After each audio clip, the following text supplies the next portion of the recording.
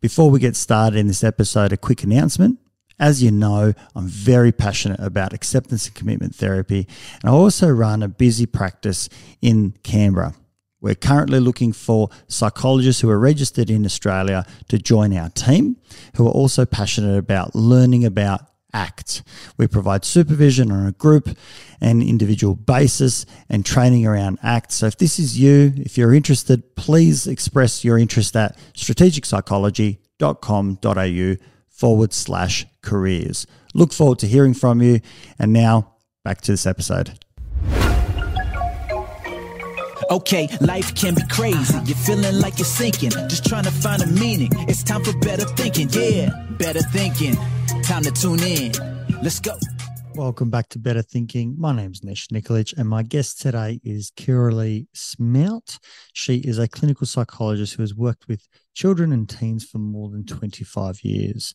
She is the author of 3 books about young people and also the director of Developing Minds, a child and adolescent psychology clinic in Adelaide, and Calm Kids Central, an online psychoeducation program for children with big feelings. Kiralee really shines a light on not only working with children from a transdiagnostic way, but also the evidence base around how children can be best engaged and parents in providing best practice therapy for future improvements in mental health. Really a passionate conversation, particularly towards the end of this interview, and really lovely to hear from someone who has a wealth of experience and is advocating for best practices in Australia for children and adolescents. Big thank you, Kiralee, for coming onto the show today. I appreciate you taking the opportunity to come on, and I think there's a bit of a shared interest in the transdiagnostic world. So it's always very lovely to speak with a colleague, around that, and obviously other areas too. It's a pleasure. It's lovely to be here. Tell me a little bit about maybe a little bit about yourself and obviously, what's brought you into psychology, obviously the transdiagnostic world. I know that we spoke about, ACT before starting this recording as well. And maybe we can kind of start there and progress from there. Sure. So I graduated from uni. I was thinking as you were talking, Ash, I should have memorized that. I have behind me actually a certificate which says 20 years, which I got back in 2016. So wherever that leads us to around about 27 years, my maths isn't good, of working in clinical psych, and started working with both adults and young people, but fairly quickly decided that working with kids and teens was the way to go. So I have been working in that field specifically probably for the last sort of 22, 23 years. And that's been in a mixture of community settings, private practice settings, and some government settings, and also have in the last few years also been working in tertiary settings as well, where I get to do some teaching and training. So at the moment, most of my time is taken up by working in a private practice called Developing Minds. So we have about 23 child and adolescent psychologists here who see lots of wonderful families each week, over a couple of different sites, and that's working with kids aged from about 4 to 18, and they might come in with all kinds of challenges and struggles and goals, which span lots of different diagnostic categories. So I get to work with them and also supervise the psychologists in our practice. And then one day a week, I work at the University of South Australia, where I support, supervise and teach provisional psychologists in the master's program there. And then another big part of what I do is working on our online program, where we have a child mental health support program for 4 to 11-year-olds, so the primary aged group, where we're trying to give resources to both practitioners and also to parents around helping children increase their emotional health literacy and learn how to manage various problems. So that program is not for parents specifically, it's actually for children, because we know there's quite a few online parenting support and caregiver programs, but the programs for children themselves are a bit thinner on the ground. So that's where that program fits. So I think that's a bit of a summary of the crazy juggling of work that we all do. And that's sort of what I spend my days doing. Busy schedule, I see. It's a busy schedule. It's mostly good. There aren't too many days that I'm looking to quit and become a florist, just occasionally. Tell me a little bit about, if you don't mind, the university teaching part. I'm interested to find out about how are we doing our teaching at a university level. Is it still very DSM strong? Are we looking at it from different lenses? Is it broadening from there? What sort of modalities are we teaching? I know that obviously CBT is still at the forefront and should be. It's got great evidence base and the like. Yes. But I'd love to hear from someone who's in that space. Sure. Well, I'm only there a half a day a week, so I can only comment on what I see, and only at the one university. But sure. Yes, CBT is probably the dominant framework that is taught. However, there's definitely exposure to lots of different modalities in terms of understanding what they are.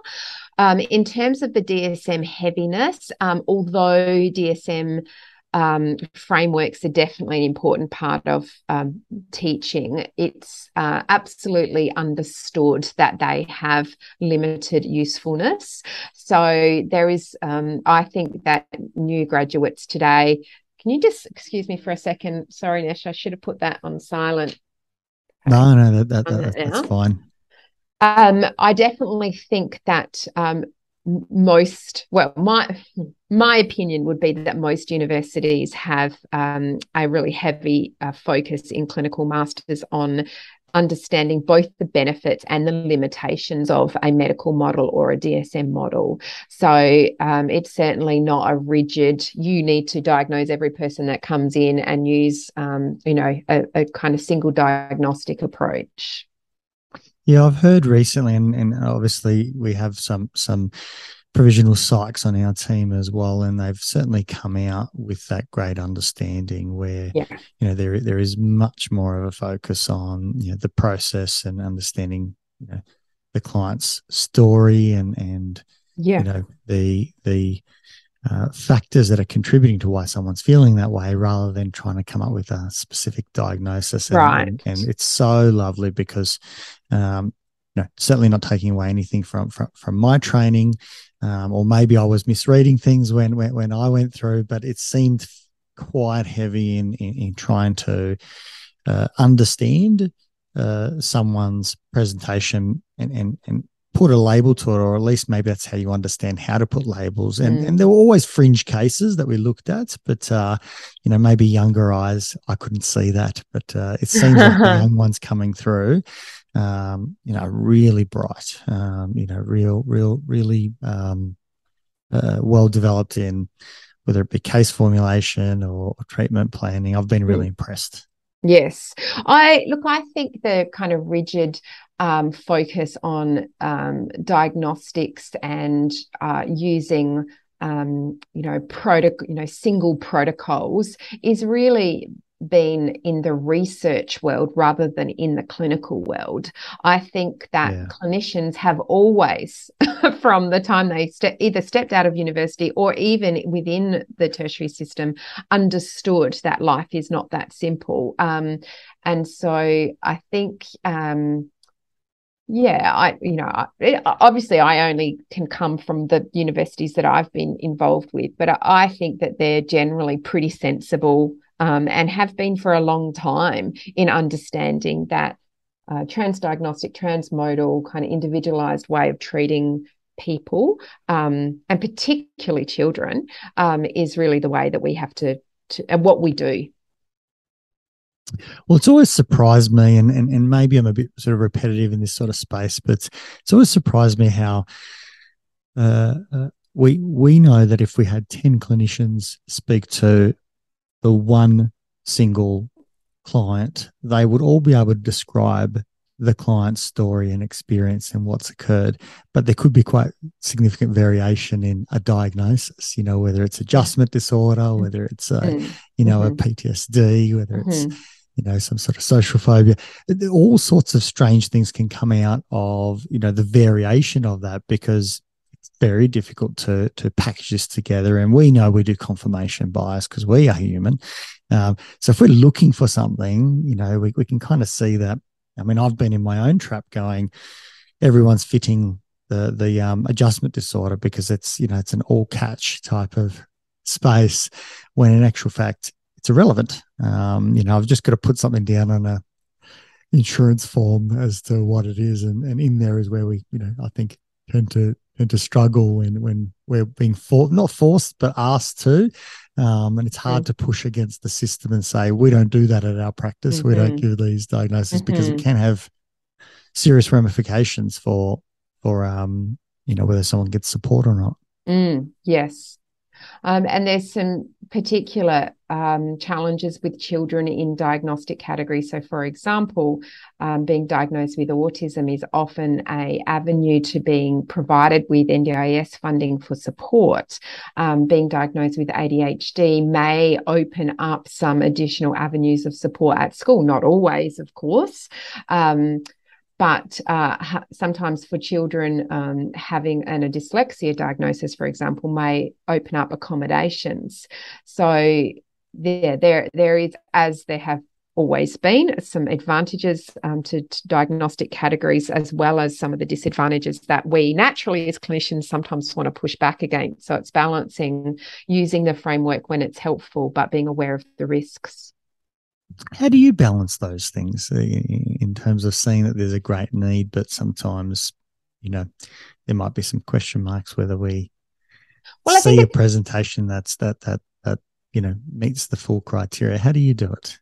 Well, I think it's been using our collaborative, open, conversational skills that we want to be using about therapy with the topic of a diagnosis when we're talking with families, and talking just openly about the fact that these are how disorders are diagnosed, with all of their strengths and failings with that process. And here are the risks and benefits of diagnosis, and asking families to tell us what suits them and what would be helpful for them, rather than coming in as an expert with kind of a hard line of either you need a diagnosis or you don't need one. Mm-hmm.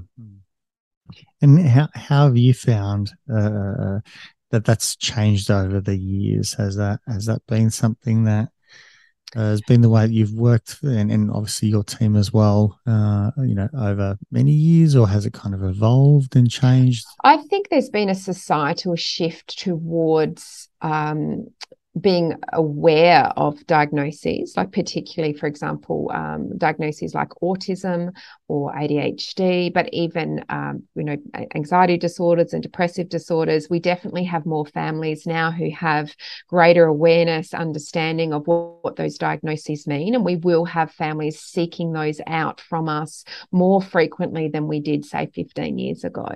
And partly, again, that's to do with, funding and doors that open with them, but partly it's, I think, just the general mental health literacy of our society, which of course brings lots of wonderful benefits in de-shaming and, not placing kind of inappropriate blame. But it also, unfortunately, means that we have this diagnosis creep that happens with all diagnoses. And so we have increasing numbers of people falling into a category that maybe doesn't fit them. Or at least being interested in it in diagnosis that maybe doesn't fit them. It's so interesting, talking with yourself and other colleagues. I know I always get really nervous, and maybe that's just a sign of the times, but nervous about,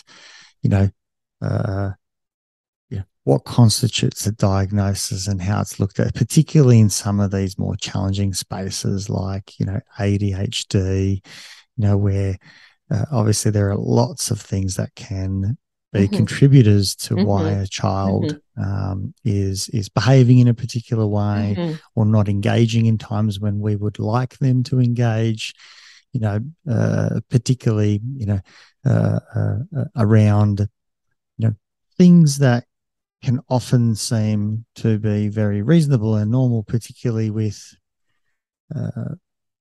certain character traits, like we know, quite strongly that there are great variation in people, and there's great strength in being able to switch topics and in actual fact be, whether it's spontaneous or be empowered by juggling multiple things simultaneously, particularly in this changing world. And then also, great problems that can come along with that if you're asked to sustain attention on a boring task. That's hard for, the best of us. Yes. But it's always challenging. I'm always kind of worried, like, who's listening? Am I going to get picked up on this? Maybe that's just my own fears, but I know that I feel just personally, naturally sensitive about how do I talk about this, particularly when it's going to go public. Yes. Have you felt that as well sometimes? Yeah, I think so. I mean, I've been really grateful for the advent over the last 10 years or so of understandings of neurodiversity and that social movement and framework that has helped us understand differences and the, context-specific benefits or disadvantages of those differences, rather than using a purely biological or medical model which sees symptoms as, diseases and problems. So I think we have more language to talk about this now than we used to. I think maybe I feel less nervous perhaps now that we have an understanding, and I think that society is also gradually taking on that understanding as well, that we don't just have to be stuck in a biological medical model, but that we can draw upon that as well as thinking about social models of disability and so on. But it's certainly a tough area at times to work in. As I said, I think the only solutions that I've personally found to be helpful are those around being authentic and open with families about my views and listening to their views, and to invite them to let me know how they would like to manage the issue of diagnosis. Can I ask you potentially a harder question, in terms of what's your standing on diagnoses? Are they is it something that you see as a medical model, that these things exist, or is it best that we hold that as a professional means of communicating with one another or describing something for someone, but it's better explained by, a functional analysis of the context and what someone presents with, that describes what we would more than likely usually feel if we were in the same position? How do you sort of see that space? Could you rephrase that question for me, Nesh? I'm thinking. Let me try and be a bit more direct. Do diagnoses exist? Well, I certainly think patterns of behaviours and feelings exist. And so how we describe those then becomes a decision that we have to make as both professionals and families. But there's no doubt that there are people with a collection of behaviours and symptoms and experiences that are very different from somebody else's. So in that respect, yes, absolutely, there is some permanency or some longevity to those experiences that can kind of be grouped together. So, if you take ADHD, for example, there's no doubt in my mind that some of the families that I deal with are supporting children who are at the 98th percentile in terms of their tendency to be active or to struggle with concentration, for instance. So yes, in the world, that is a very real experience. It absolutely exists. Mm-hmm. They're the tail end experiences where yes. we can see, I suppose the great challenge is how often are we seeing the tail end, and how is that understood? Because for me, it's always like, that kind of understanding of, if we look at the extremes, it's very easy to see ASD when it's in the very severe range, because anybody can observe that. Someone that is untrained can go out and say, I can see the severity in this child and that they're going to need ongoing support and they won't be able to achieve independent living. And then there is obviously what we used to call, Asperger's, where there's lots of functional capacity. And I know that we kind of try and do, mild and moderate and so on, but it becomes harder and harder. It blurs the lines the further we go into that middle space. And, that always poses a question. Sometimes it's easy to go out and say, wow, someone's been, diagnosed with schizophrenia, for example, and it seems to be long standing and it's, they're quite often in an active episode. And it seems like there is something a bit more organic, and maybe there is a medical model start to show up in that space. But it's a lot harder to kind of, see that where someone may have had a manic episode with some depressive types of, moments, and now we kind of label them with bipolar, when I'm not sure what the dysfunction is, when, that might for one person be an episode, so to speak, of euphoria, that, they made some poor judgments at the time. So it's hard to grapple with the two spaces, because sometimes it's so obvious, but then, like the 98th percentile, and then there's kind of a question mark about how do we do the others. Yeah. I'm not a diagnostician, Nesh, so I tend to leave some of those questions for people who specialize in those areas. But I agree, definitely the grey areas, the slightly sub-threshold, are harder to manage. You're probably smarter and wiser than me, because I kind of, want to get into the weeds of that and try and figure that out. And there probably isn't a solution. I think good clinical practice is the solution. That we are, well versed and educated in both, understanding it from a DSM, perspective, because we're working in the modern world, and similarly, trying to understand how do you do support and therapy and treatment, and what does the evidence base say around, how to help people who are presenting in a particular way. Yes, I think that's certainly our focus here, and I think one that most clinicians sort of have to grapple with is regardless of diagnosis, we need to go ahead and think about how do we actually support this child and young person to live more functionally. Can you talk me a little bit through? I'm not a child sort of psychologist or even adolescent psychologist. Can you talk me through about how your experience is with, working with parents and what are the challenges that parents have when they're trying to support their children? I know it's fairly broad, but what are the types of presentations that mums and dads come with that we can support them with while obviously working with their children too? Well, the most commonly diagnosed, again, we're talking about a diagnosis, the most commonly diagnosed mental health challenge for children in Australia is ADHD. And then when you look at presentations at mental health clinics, then difficulties related to challenging behaviour. So that might be children who find it really difficult to cope with instructions, who find it difficult to manage their frustration, who get really overwhelmed and act in aggressive ways. Those groups of behaviours, challenging behaviours, are the most common reason for presentation to mental health clinics in Australia.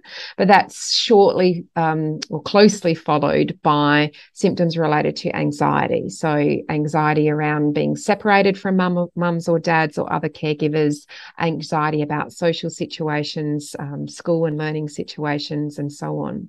Of course, they usually are overlapping.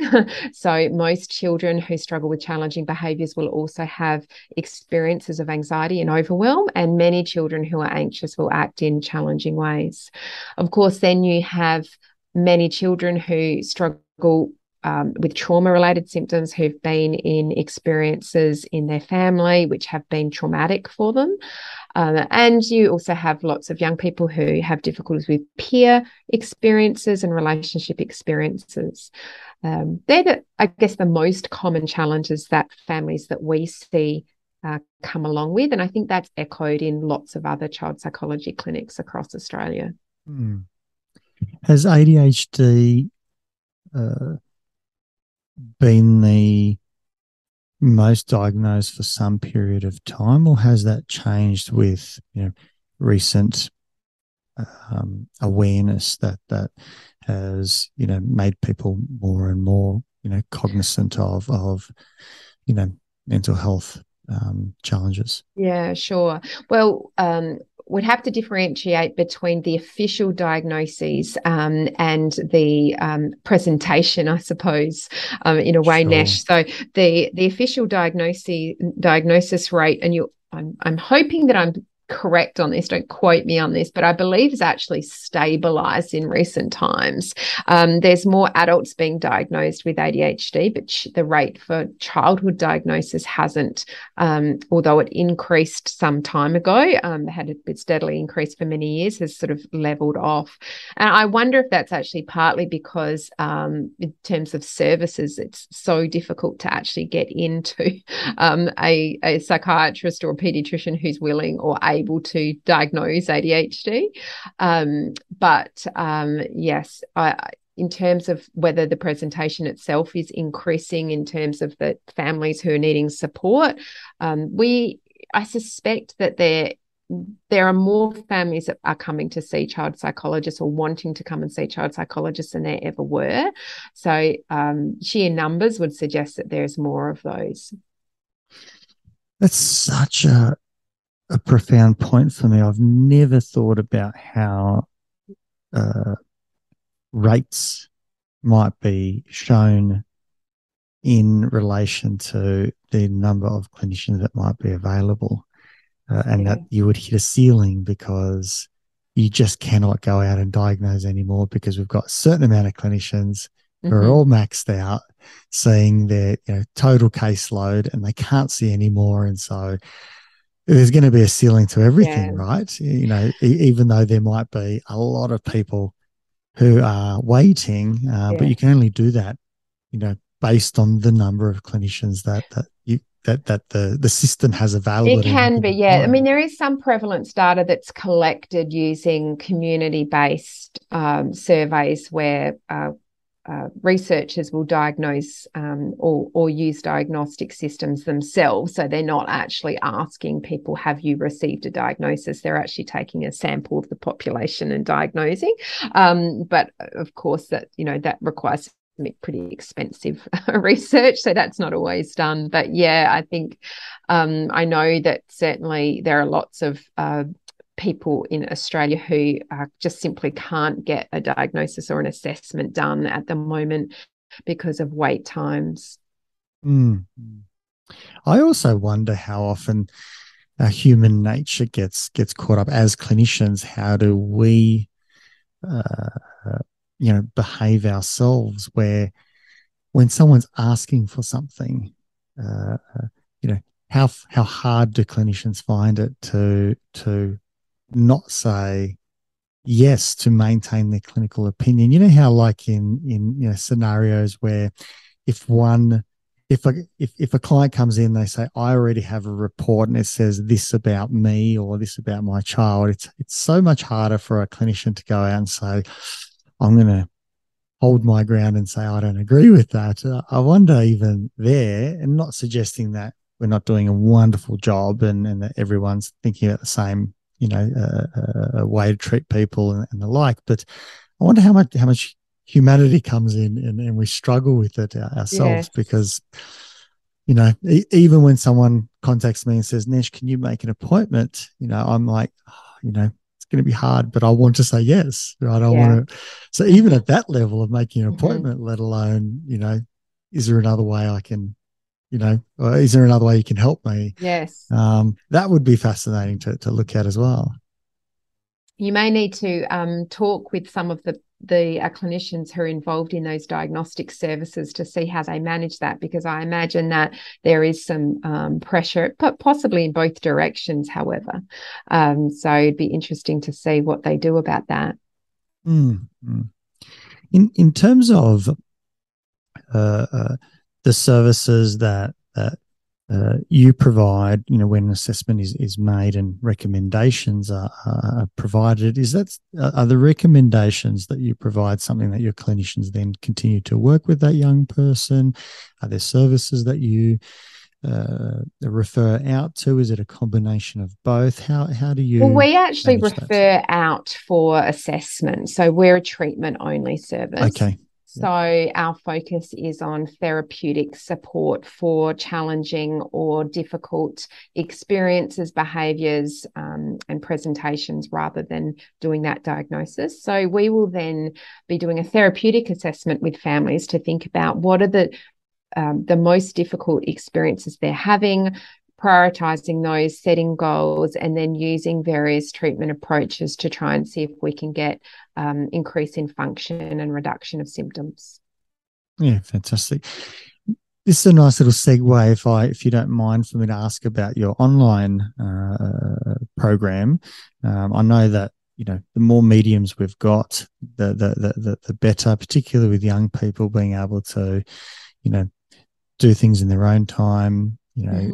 The adoption of all of us moving towards what we're doing even right now, doing a podcast versus almost like a Zoom, I suppose, a telehealth type of scenario, or for kids to be able to watch videos. Can you talk me through about your program, what it offers, and how it was developed and designed, and why?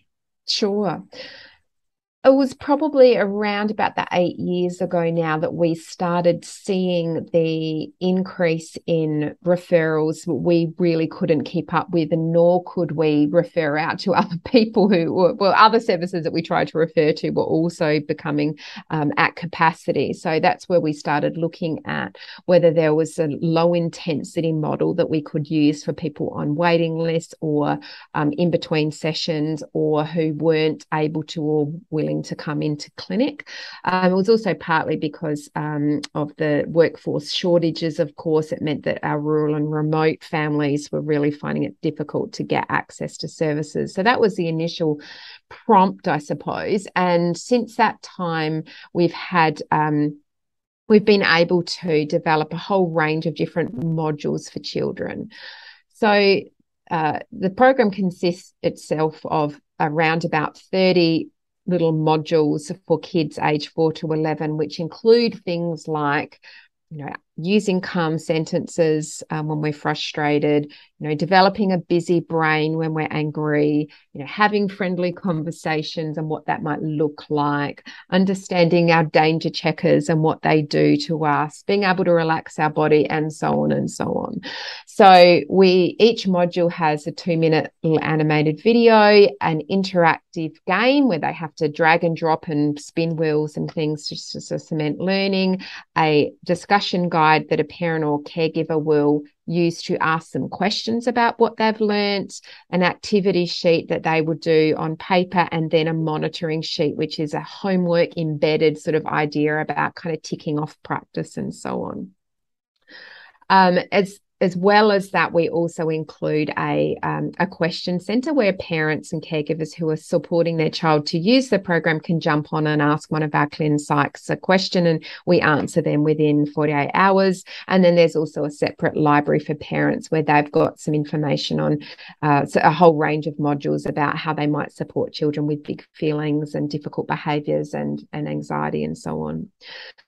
And so we've had about 5,000 families over the last 8 years use the program. It's funded by a range of different funding bodies. So some people in Australia have access to it for free, depending on what region they live in, or whether they have various kinds of private health insurers will fund it, like HCF, for example.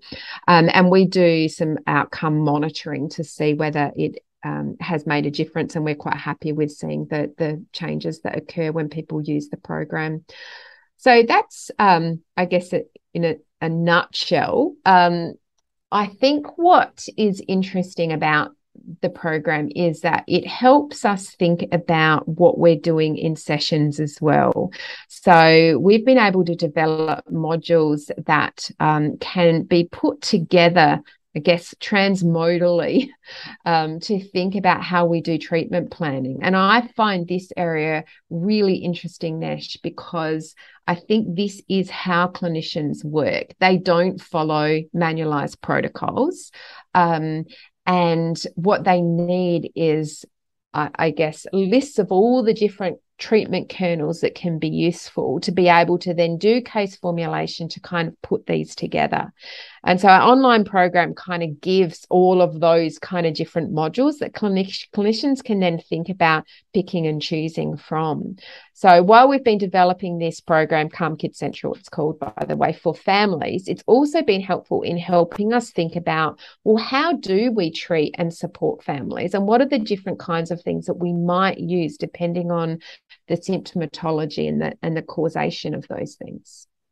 Is that, I've just kind of thrown a whole lot of words at you there, Nish. Tell me, what can I look? How can I dig into that? Look, I tell you what strikes me, and you know, it's just so beautiful as well, is to hear the topics and how that's delivered. Like, you know, building a busy brain. You know, these are little things that, you know, it's going to be much more accessible for, whether it be the kids, but also the parents, that they can use that moving forward. That you know, these are concepts that in so many ways, you know, have a metaphor or have a little catchphrase attached to it that obviously, as a psychologist, you know, you could do, you know, 10 sessions on well, you know, you could do unlimited sessions on each one and look at all the nuances, but it starts a conversation. It's really the building blocks of you know, being able to observe, you know, one of, you know, 30, you know, it's probably much more than that. They're just your modules, but I'm sure there's more than just those topics in each module. So it's beautiful because it gives a language set, and, you know, being, you know, bit of a language fan in, you know, looking at the ACT model and RFT and, you know, sort of how language represents things and so on. You just rattling off those modules just is so elegant and beautiful.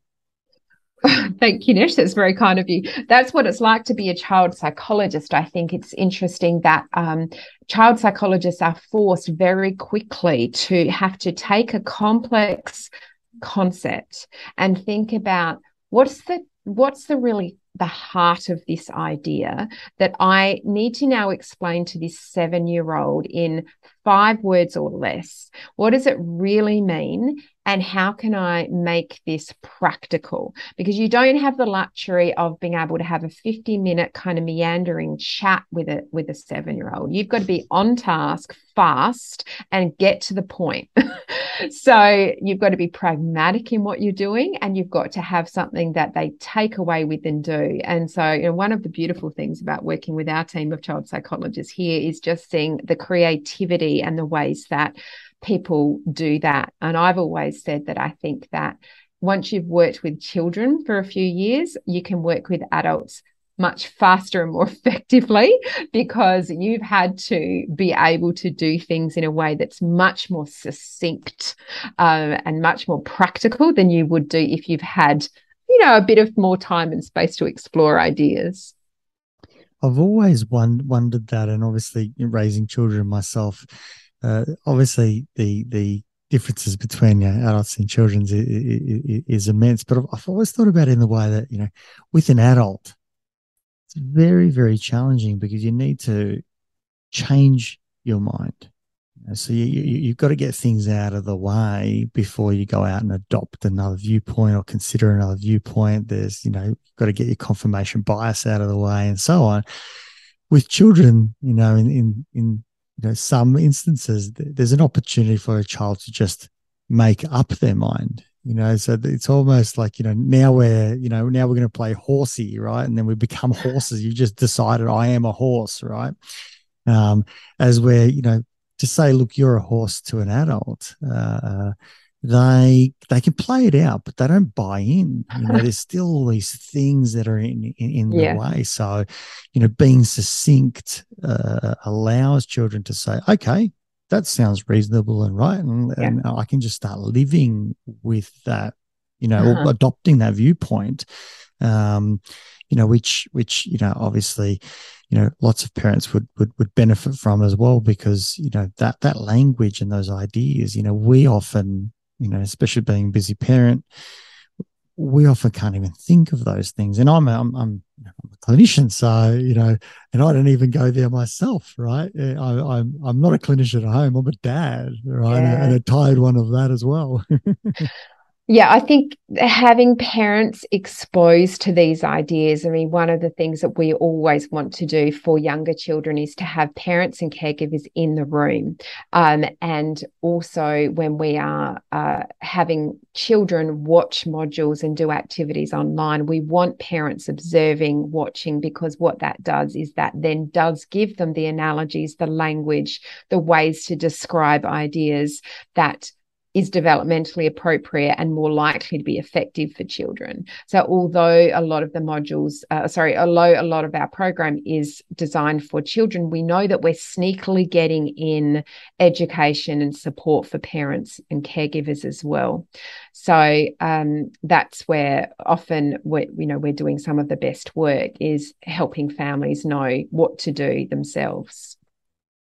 Well, it's very much a systems approach, isn't it? Where if both are involved, there's whether it's a shared terminology or a shared goal, or that parents can say, I can observe my child is doing X, so I can support in this way. It's obviously a much more layered and profoundly valuable program.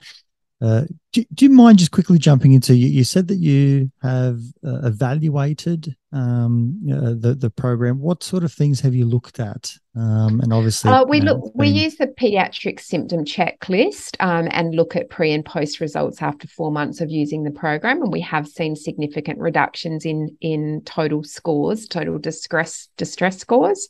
It's unpublished at this stage, and we've got to do some more rigorous research. There's been no control group. There's lots of work that we need to do in doing that, but initially we're seeing some encouraging results.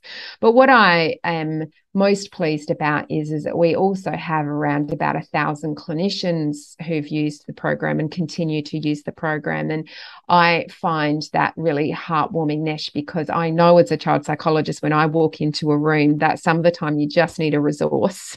You've got a child that you've got to introduce some concepts related to, for example, challenging their thoughts, and you've just got to have some kind of entertaining, or at least slightly entertaining, visual kind of component activity that you can do. And so just being able to have that there is helpful. But do you mind if I go back to just a point that you made before about involving parents? Because I just think this is such a important topic for us as therapists, and figuring out how we do this, because the societal expectation is that you send your child along to see a psychologist, and they will try and support that child. You might kind of know what's going on, but essentially it's a child working with the psychologist. And we also know that this is the way Better Access has been designed, that under Better Access, the deal is that the child is in the room and you're supposed to be working with the child. Yeah. This is in stark contrast to most of the literature. Most of the literature says that if you have children, particularly those in primary age child, your best bet for best outcomes is to be doing work with the parent. And most of our RCTs in psychotherapy don't pit one type of treatment against another, except there has been quite a lot of work pitting parent treatments against child treatments. And what they find is that parent treatments for younger children usually get better outcomes than child treatments. So not only do we have that literature, we also have all the literature which has our parent work for children with oppositional and difficult behaviours showing good outcomes. So we have this whole mountain of research that says we need to work with parents. And unfortunately, child psychologists across Australia are struggling with this because not only do parents not really understand that, our Medicare system doesn't really understand that. And so I continue to be waving the flag, and I'm sorry to be a boring kind of, talking about this, but I just think we have to keep getting that out there. I'm doing lots of advocacy with various politicians at the moment. I know that the APS are working on this as well, and have been for quite some time. But we really need to continue to lobby and explain that not only are we hamstrung and not able to get good outcomes when we're working with children under better access, we're also potentially damaging many children's relationships with their parents, because what happens is you have to have a parent come in with a child, you ask mum or dad or caregiver, can you give me some information about what's going on? Mum or dad, of course, want to present or explain the difficult experiences that they're having with the child.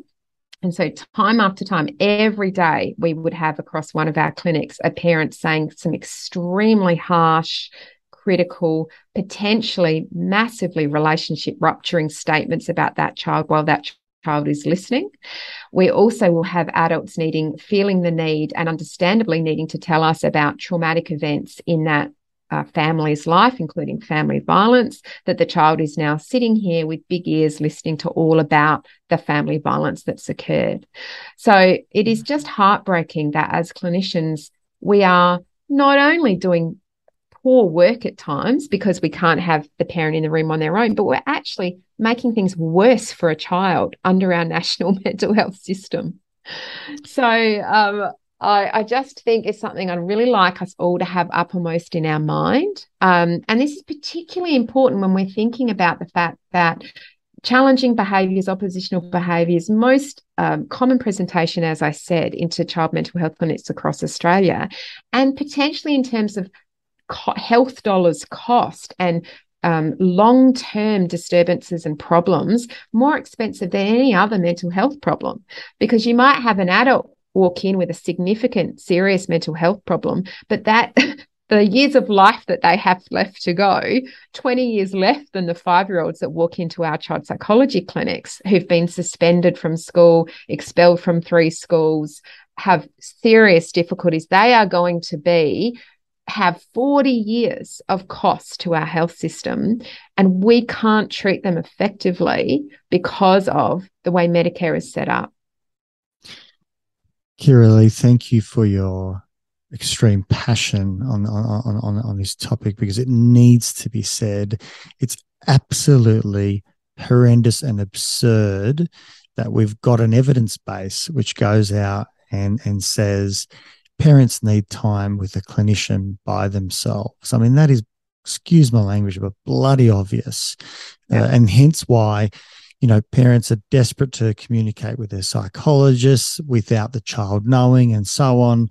We've all done it as parents ourselves, because we know that there are huge damaging potential problems, as you've noted as well, of doing, trying to say something in the room, or you're unable to because now you're speaking in code and the message isn't relayed across, and other sort of issues are formed. And as you said, I know the APS have been on this for some time, and we do need our government to go out and say, yes, we are going to not only give children their 10 consults a year, but maybe we give mum and dad 5 consults on top of that, so that they can speak openly and honestly, and that way a clinician can work with that child and the parents, and obviously combined when needed, to give them the best care, as you say, because they've got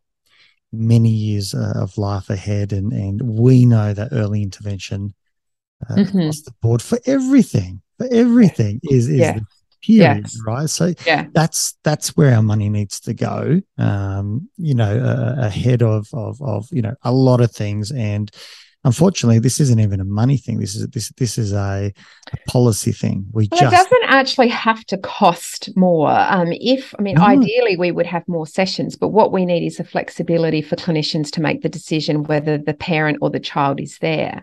Now, there were 2 extra sessions announced in the recent budget, or the May 2021 budget, and they were supposed to be coming in next year, but they've been held up, I understand it, by looking at issues to do with consent, because what they wanted to do is to introduce 2 parent caregiver sessions. So that wasn't just for children under 18, it was for all family members. And so because of that, they introduced tricky and thorny consent issues, which has stopped it happening. So if anybody's listening and they have the ability to, or are willing to go and talk to their local federal member of parliament, please just drop them an email to let them know that this is something that's really urgent and not necessarily more expensive. And I think it's important to for clinicians to have a voice in here and speak to their relevant minister, but also for mums and dads listening, correct? Or loved ones to go out and say this is important and it needs to be on the agenda. Period. Now, in the meantime, although we are very hamstrung, what we still have to do is to work on how we support families to be involved to the extent that we can. And that is the other slightly related but slightly separate issues that child psychologists face, is that parents are often not aware that what is most helpful for their child is for them to be learning how to respond to support their child. And a lot of the time, clinicians don't feel able to, or find that there's lots of barriers in the way in actually having those really collaborative conversations with parents where we're up front and say, I can't probably fix or even make a huge amount of difference to your child's challenges by just working with them. I need to work with you. What that means is that we're going to need to have, 6 sessions with you doing 5 to 10 minutes work a day with your child. That's my understanding of what the evidence suggests will be most helpful. How do you feel about that? You probably came in with a different understanding of how this would work. Tell me about how that fits with your emotional resources, time and ability at the moment. But to be a little bit bolder and more upfront in being able to talk with parents about that, because the reality is that if we sit in a room with a 7-year-old and teach them emotional regulation techniques on their own, chances of that making a significant difference for a highly dysregulated kid is probably pretty low. And I think you're right in terms of, talking about being bold. I think we have a responsibility as clinicians to go out and say, I need to go out and raise what the evidence base says. And if the evidence base, with an adult is, we need you to be, consistent and attend more than, 3 appointments before you finish up. Because the evidence tells us the more sessions that you have, the more chance you're going to adopt some of these concepts or, be able to integrate them for a longer period of time, post 12, 24, 36 months. I need to just at least inform you that this is what would be, recommended and most appropriate. It's then up to a person to decide whether they can achieve that or not. But I think we've got to be, at least up front, I would want my doctor to say that to me as well and say, Nesh, you should go out and, run for 30 minutes a day. And then I can reject that at least. But at least I can have an opportunity to adopt it, Yes. And then, it can still be done respectfully and thoughtfully and obviously professionally and clinically. But I think we've got an obligation to be bold, because I know that sometimes being so client-centered, we can get a bit too collaborative. Not collaborative is probably not the right word. We can maybe not state it as thoroughly or as directly. Even though our heart and our intent and our clinical knowledge says that's exactly where we want to go. Yes. And we leave it till too late to bring that up often. And I think that then it becomes a more difficult conversation because it can be interpreted as a criticism and an attack of what has been happening. Whereas if we can lead with it up front to talk about what the treatments that tend to get the best outcomes tend to be like, with spacing, with out of session activity, with types of work, and then we can say this is what we would expect, and as you said, get client feedback on that, but do that from the beginning. Absolutely, you know, beautiful and wonderful to hear, and I think have an opportunity to talk about this sort of stuff on a podcast that hopefully others can listen to.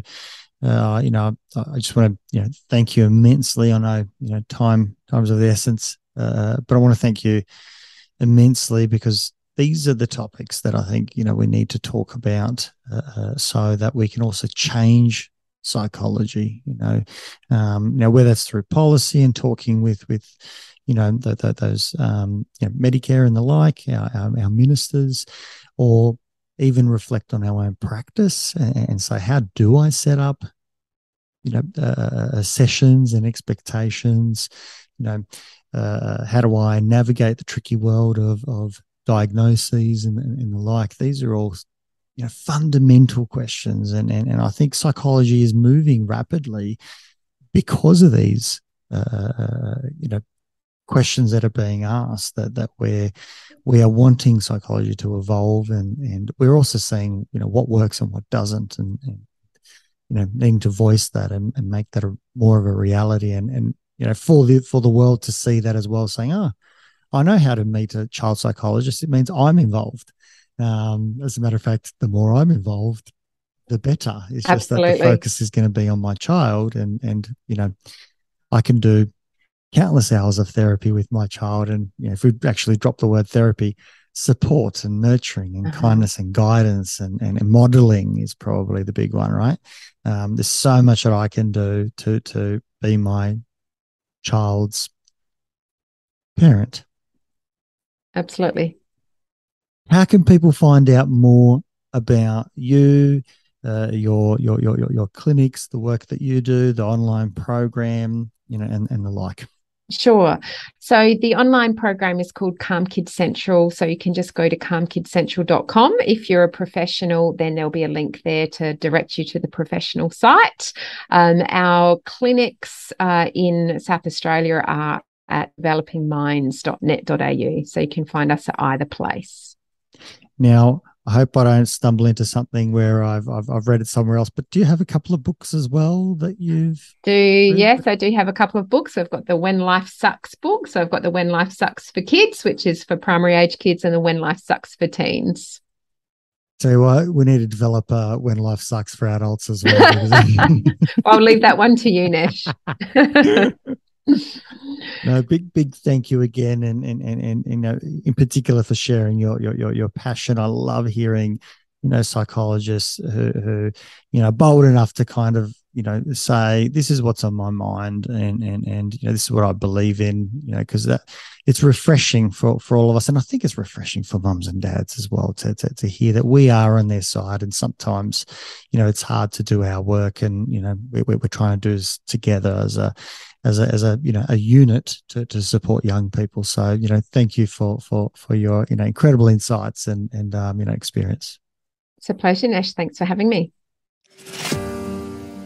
If you enjoyed this podcast, please support it by going to iTunes and putting a review, subscribe, share it via social media, and tell others about it. Start a conversation. It's listeners like you that make this able and possible, and why we bring in these guests to go out and share their knowledge and resources.